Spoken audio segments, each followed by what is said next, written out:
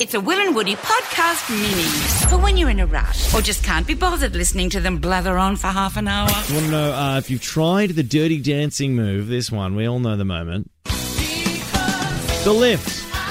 The lift between Patrick Swayze and that woman that got a nose job. Jennifer Grey. Jennifer Grey, of course. Yeah, have you tried it and did you regret it because it went wrong? We've got Belinda here on 131065. Belinda, you've given it a crack.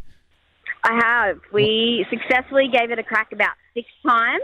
New guy that I was dating, and he said, I'm strong, I can lift you, when the song came on, and I went, no, you can't. He goes, try me. I did it, and he got me up, and we successfully did it about 6 times over the coming week. Yeah, wow. And then at my brother's 40th birthday party with all my friends, all my family that he'd never met before, we went to do it, and I went straight over and fell straight on my head. My dress came up. Oh, yeah. Everyone saw my undies. It was a real saga. Wow. The upside down TP. Forget Very about good. that. Let's go to Justin now. Upside down TP. 131065. Justin, talking about regretting going for the Dirty Dancing lift. What happened? Well, this was when I was growing up. I was dating this girl, and we got coming up to the lift. She was running towards me. We were on the lino floor, and I lifted her up, and within the space of a minute after doing it, I slipped over, broke my shoulder blade, and I was knocked out for at least 10 to 20 minutes. Oh, my God. It's really common. What I'm finding from this is it's almost like every guy to impress a new girl does the lift. Yeah. Which is comical. That's exactly what I found myself doing on the weekend. You but can do it. More often than not, we're not Patrick Swayze, and it backfires. Yeah, I'm just going to pull you up very quickly because a friend pulled me up on this the other night. It's Patrick Swayze.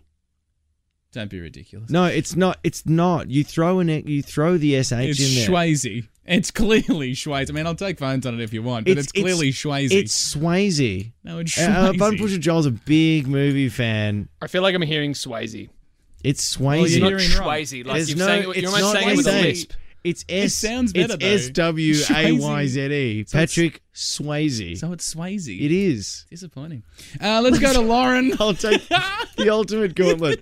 I'll take phones on it if you want. Lauren, what happened to your friend when she went, or she or he went for the Swayze lift from Dirty Dancing? So one of my girlfriends, it was the night before her wedding, and of course, on any hen's night or the night before the wedding, gets a bit silly and always gets to the Dirty Dancing time. And so went to go for a lift, and she ran towards her friend, and her friend went to go lift her, but in fact she overthrew it and ran into the wall behind her. Oh, geez. Ended up snapping her front tooth. Oh. So the morning of the wedding, she had to go to a emergency dentist to try and fix her tooth. But the funny part, which I think, is that her future husband's last name is in fact Tooth. So it ended up being the butt of the reception joke the entire night that she lost her tooth before she became a tooth. Wow! What a tale! That is an extraordinary It's story. not going to get any better than that, I don't think. That is truly remarkable. I think the most interesting part of that is that there's a profession where somebody is an emergency dentist. Oh, yeah. I would love to talk to one of those guys. Hear more of the boys on the Full Show podcast. You know you want to.